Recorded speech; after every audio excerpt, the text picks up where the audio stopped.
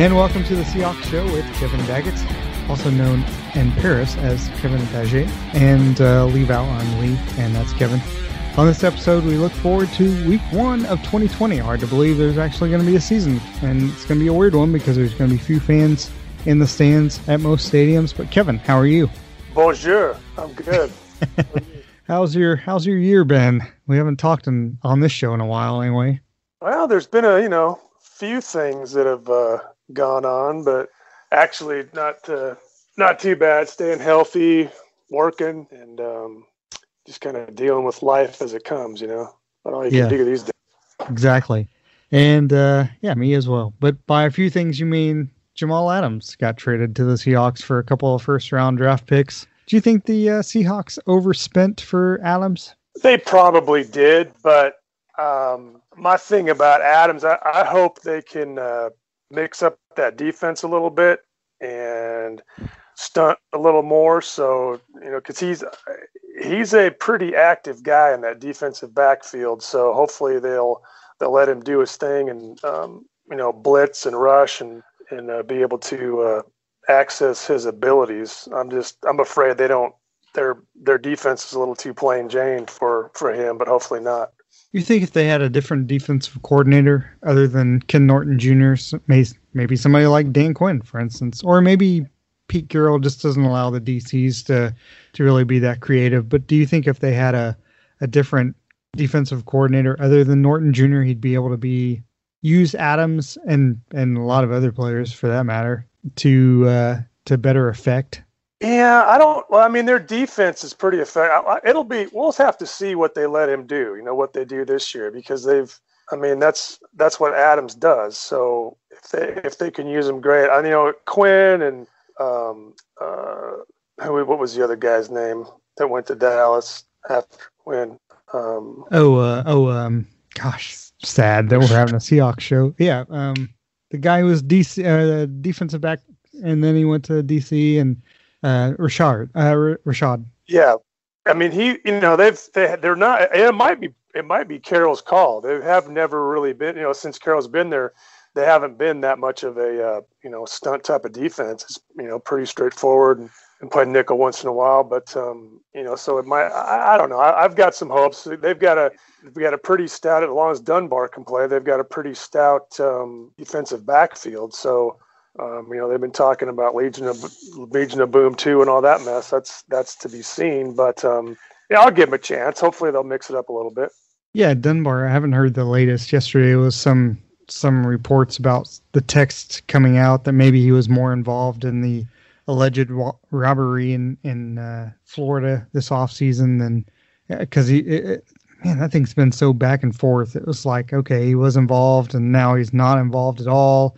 In fact, he's off the exempt list for the NFL. He's able to play, no suspension at this point that we know of. And then yesterday, I think more texts come out that maybe he was involved. Nobody knows really what the extent of his involvement in that robbery, whether it was any or none or whatever it was. But at this point, it looks like he should be able to play week 1. He was the second highest graded cornerback per Pro Football Focus last year. Had a good season. He's still kind of newish to being a cornerback. He's played the position for 3 years or so after transitioning from being a receiver. I mean, I do have the size he has, the length he has is like a pure Seahawks cornerback as far as what Pete Carroll loves to have. Hopefully he'll have a great season.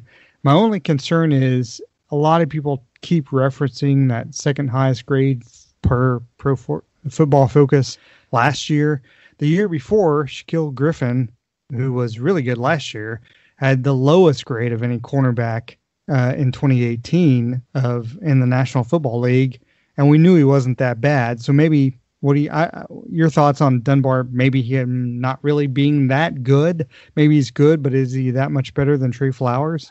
Yeah, I'm not a huge fan of number 21 after last year. But one of the things I think Dunbar is going to do is he's going to force Flowers to be better. I mean, Flowers even said, "Hey, I'm not giving up this job. I'm still going to be the starter."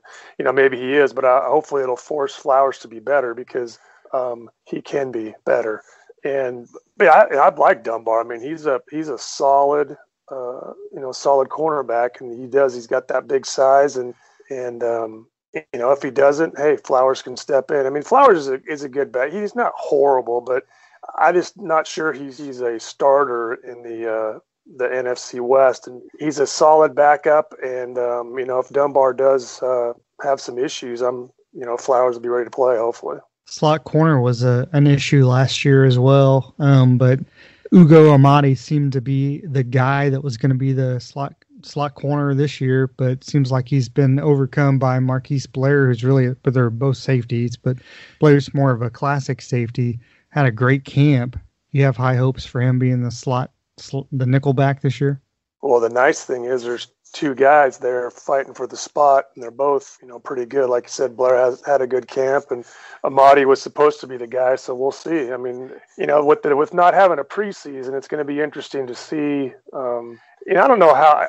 I guess it's just weird not having a preseason. I don't really like those preseason games all that much anyway, because you don't get to see a lot of starters. But for the guys fighting for positions, boy, they sure. I'm sure they missed it, but we'll see it. The first few games is probably going to be like preseasons, guys kind of ferreting things out and seeing who's going to be the starter, who's going to step up. I just hope there's no injuries right off the bat. That's you brought up two really good points there. First of all, how much rust teams are going to have, and not just the Seahawks, but the Falcons and anybody else who plays in week one, how much rust they're going to have, because even though you don't see the starters that much in preseason, they still at least are able to go through the motions, not against their own team, but against other teams.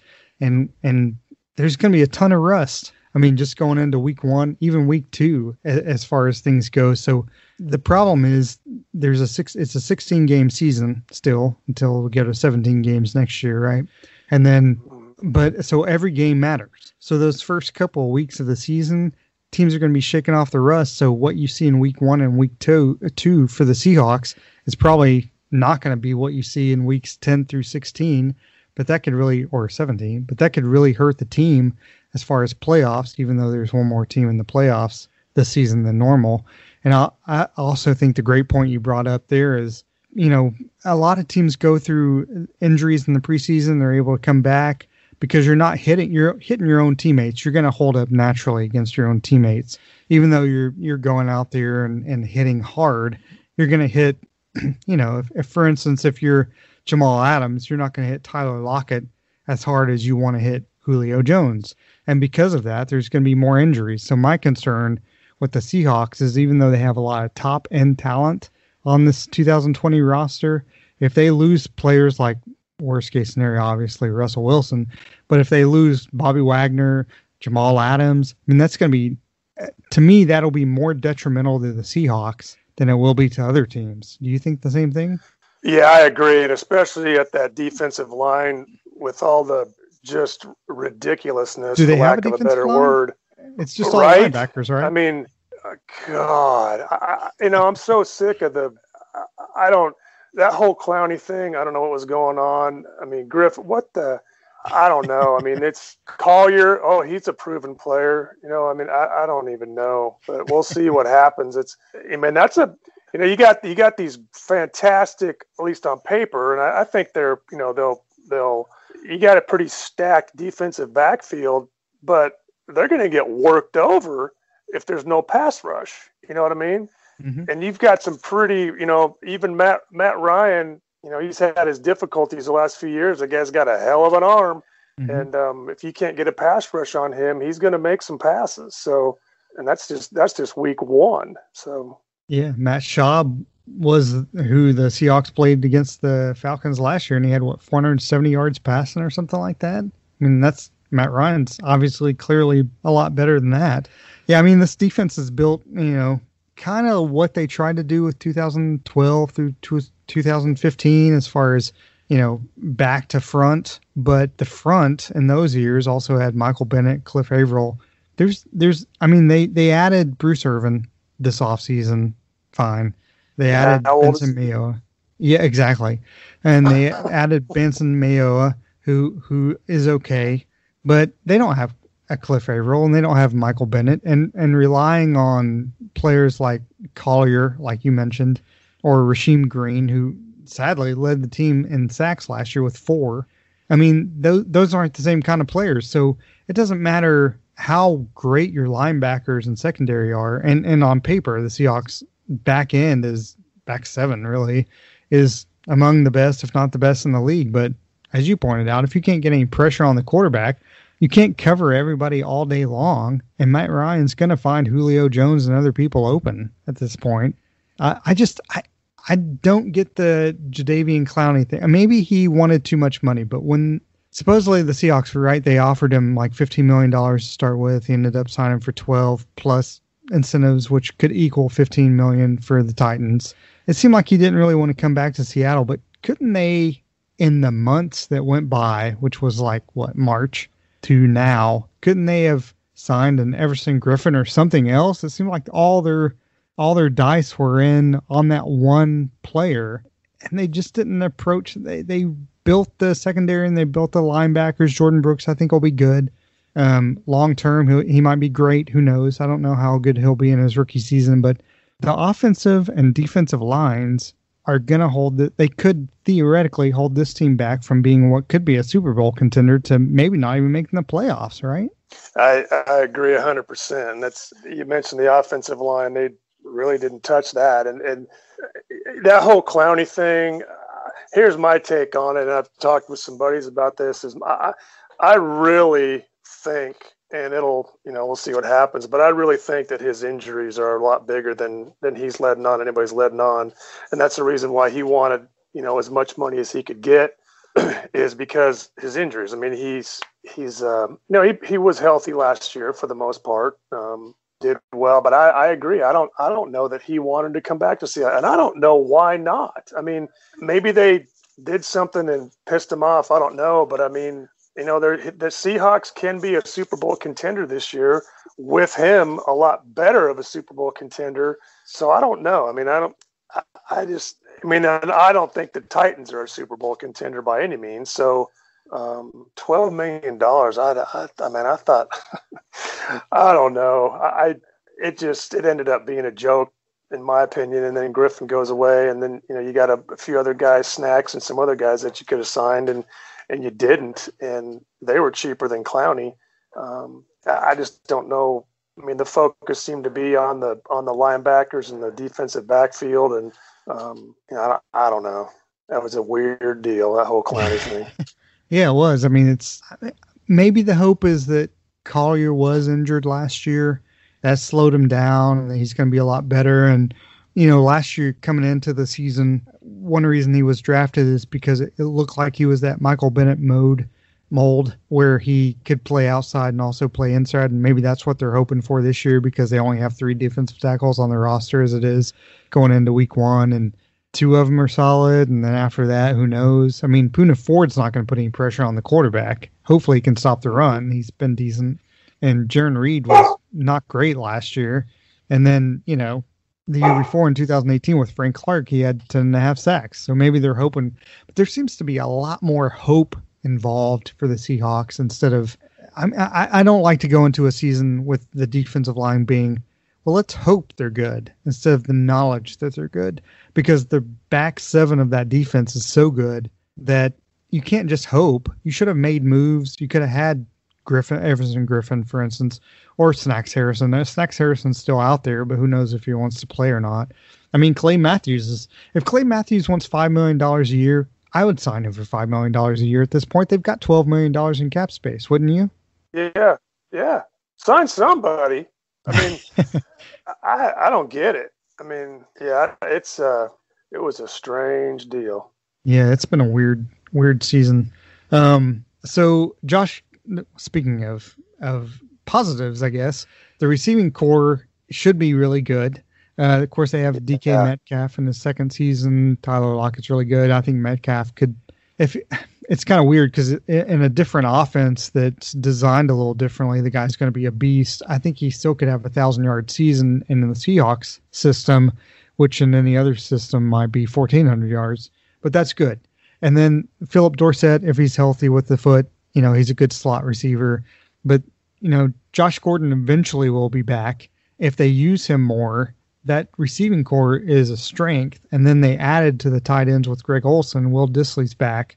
And then you've got Jacob Hollister, who had 41 catches last year when he was really the only healthy tight end they had at the end of the season. And Luke Wilson, well, I guess Wilson was healthy, but he came back halfway through the season. The skill positions, not just receiver and tight end, but the running backs with Carlos Hyde, who I think fits really well with that offense, and Chris Carson. Besides the offensive line, the offense is stacked, right? Oh yeah, 100%. I love Carlos Hyde, Carson. I mean those are some big running backs, and then you got Metcalf, second year. He had a great first year. He's all good to go. And I love Josh Gordon. I'm glad they got him back. I mean, he's got his struggles, but the kid's a good player, and we know what Lockett can do, and we know what Russell Wilson can do. Is even with a suspect offensive line, he's pretty good. So I think our skill positions are great. And I like the pickup of Greg Olsen, Will Dissly. We'll see. He's a little injury prone, but Jacob Hollister was a beast last year. I mean, he had some huge plays at the end of the season, and he's a reliable, backup. Yeah, I agree. I think Olsen. It'll be interesting to see who has more targets this year. Olsen, and probably his last year in the NFL, and who already has a gig lined up with is it Fox or CBS or whatever, being an analyst. And then Dissly. If Dissly can stay healthy, then he's going to be a really good tight end. But as you pointed out, he's played 10 total games in 2 seasons. He's been great in those 10 games, but he hasn't played past week 6 of any season yet. And Olsen, having him there, he's going to be a great third down target. I mean, Russell Wilson has the targets and the skill position players to have this offense score a bunch of points. It's just, again, it seems like we talk about the same thing every year. We go back to what can hold this team back, and it goes back to the fundamental offensive and defensive lines. The defensive line sometimes has been okay. The offensive line has been iffy.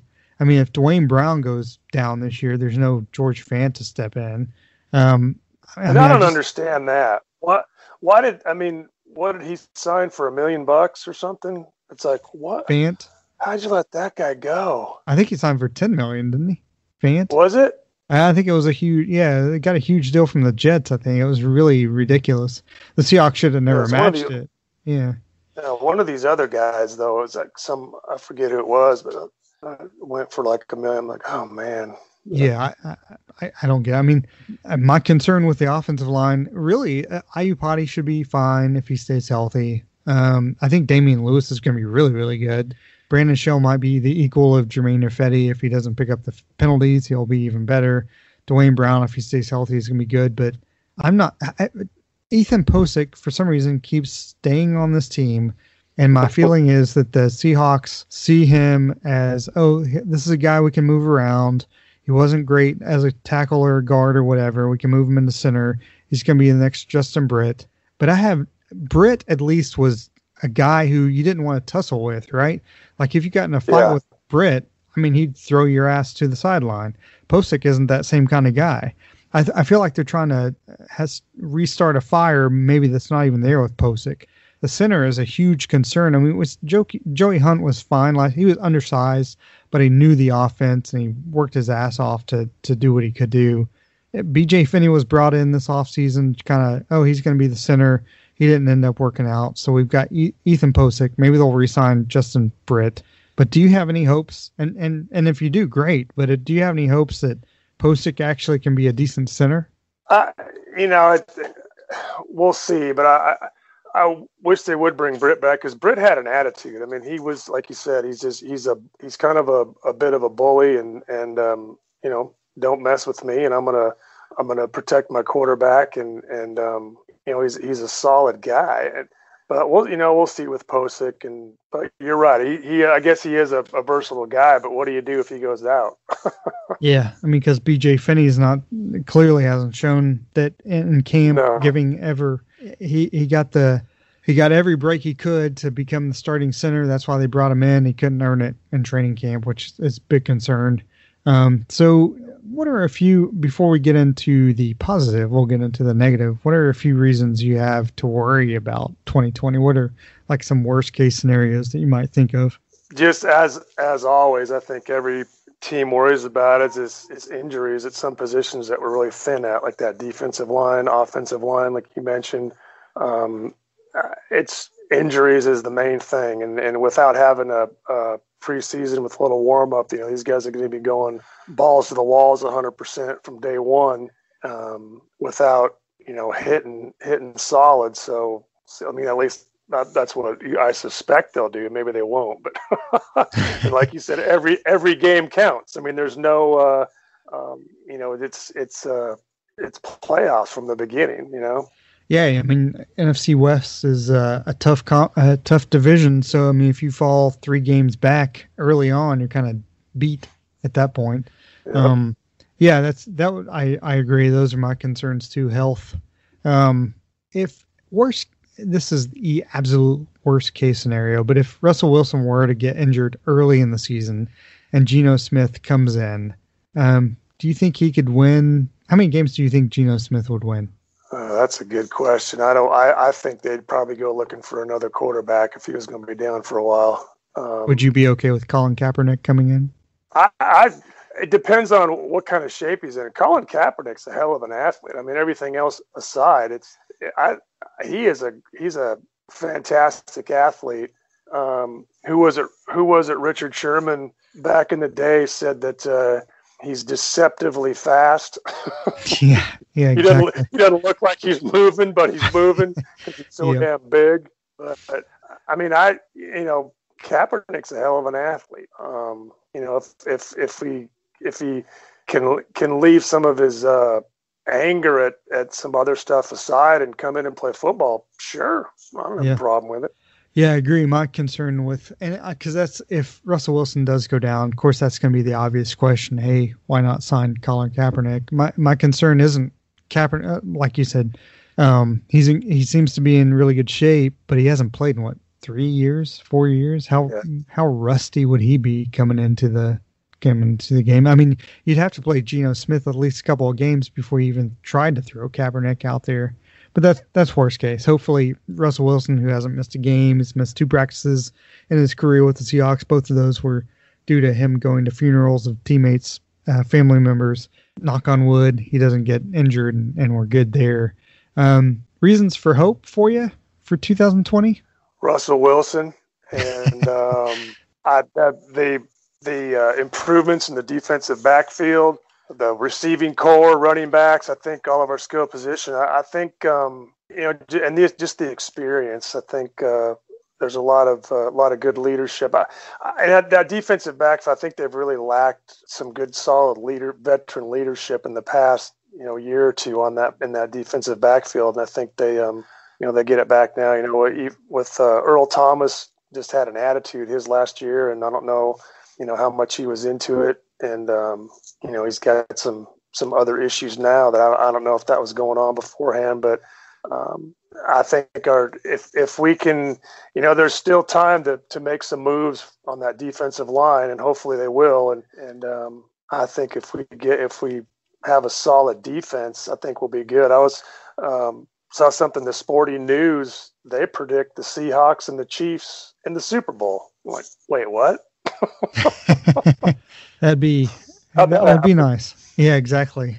Yeah, the Chiefs are like everybody's pick, I think, to make it out of the AFC. And why shouldn't they be? They got a great young quarterback, lots of speed, didn't lose many players. I think you hit on a good point there, which is leadership in the secondary. I think Bradley McDougald was a good player for the Seahawks, but not vocal.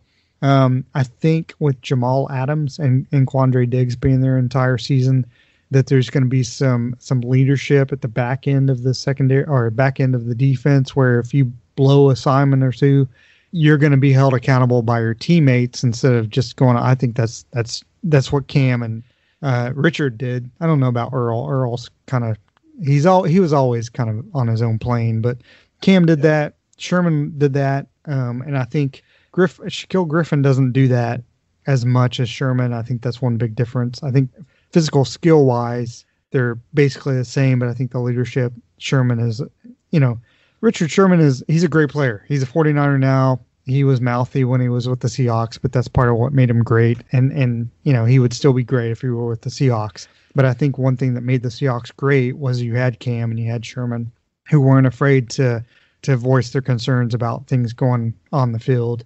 And I think we get that back a little. I'm part of the Seahawks, but I'm a Seahawks fan. We get that back a little bit with Jamal Adams, especially, and then with Quandre Diggs being there the entire season. I think that's really important. So I think we'll have a little bit more on-field accountability for the defense. So that's very important. Like every other 12, I think the main concern is, can you get a pass rush going? I know that the Seahawks clearly want to we've got enough good coverage and we've got enough linebackers. They did blitz a little bit more last year. They may have to do a little bit more this season, but I think they're counting on the fact that they have enough great coverage that they can apply pressure because nobody's open. I just don't like that. I just don't like that thought. Maybe because I'm 50 years old and that's not how it was when I was watching the Steelers in the 70s. And maybe things have changed, but I don't know. Do you have that same concern? Yeah, it is different. Talking about defensive line, if how long is Taylor going to be out? Have they said on him? He's out. He's on the non-football injury list, which means he has to be out at least 6 games. Okay, that guy could be a beast coming in. Yeah, Alden Robinson, maybe he'll come in. I mean, he's had a great camp, and people will say, this guy, everybody in the NFL supposedly says he should have gone a lot higher. So maybe he'll come in and be great too, but they're relying so much on quantity and unproven quality that's still a concern. Maybe week 1 they'll come out and they'll be like, Alden Robinson has 2 sacks and LJ Collier's fully healthy and he's versatile and blah, blah, blah. But that's best case scenario. Until they prove it, I have my doubts. Right. So predictions for week 1 for you? You think the Seahawks they don't do well in Atlanta for whatever reason. Dan Quinn, of course, used to be the DC in Seattle, so he knows how Russell Wilson plays. But no fans in the stands, which are going to be changing things because you won't have that loud dome noise going from the fans affecting the game. But what are your hopes? What do you see happening in week 1? I think we'll beat the Falcons. I don't necessarily. That wasn't a game I picked them to lose. Just because it's Seahawks and Falcons. If we can get some pressure on Ryan, then he has problems with pressure. If they don't get pressure on him, he's going to tear you apart possibly. But again, it's going to be a preseason rust, like you were mentioning. So we'll see. Knock some rust off and stay healthy coming out of game 1 with OW and go on from there. Yeah, that's right. Yeah, win and move on. I mean, my main concern is the rust, and then Seattle not getting any pressure on Ryan. Seattle should have blown them out last year and ended up being a 7-point game because that's how Seattle did every game last year, it seemed like, no matter how good or bad the other team was. Yeah, I mean, I'll be interested if they come out and they're a little bit creative and they put pressure on Ryan. I think Seattle can come out with a 10-point win. But worst case scenario, if they don't get any pressure on Ryan, the offensive line is not good, and they're not able to, because Seattle starts slowly every season. It seems like maybe this year will be different. But best case scenario, they win by 10. Worst case scenario, they would lose by 17, and somebody gets hurt. So hopefully it'll be somewhere in between, and they'll win by a point. Exactly. So anyway, that's our show for this week. Hopefully we'll be back. We will be back next week, but hopefully we'll be back talking about a Seahawks win. Until then, go Hawks. Go Hawks.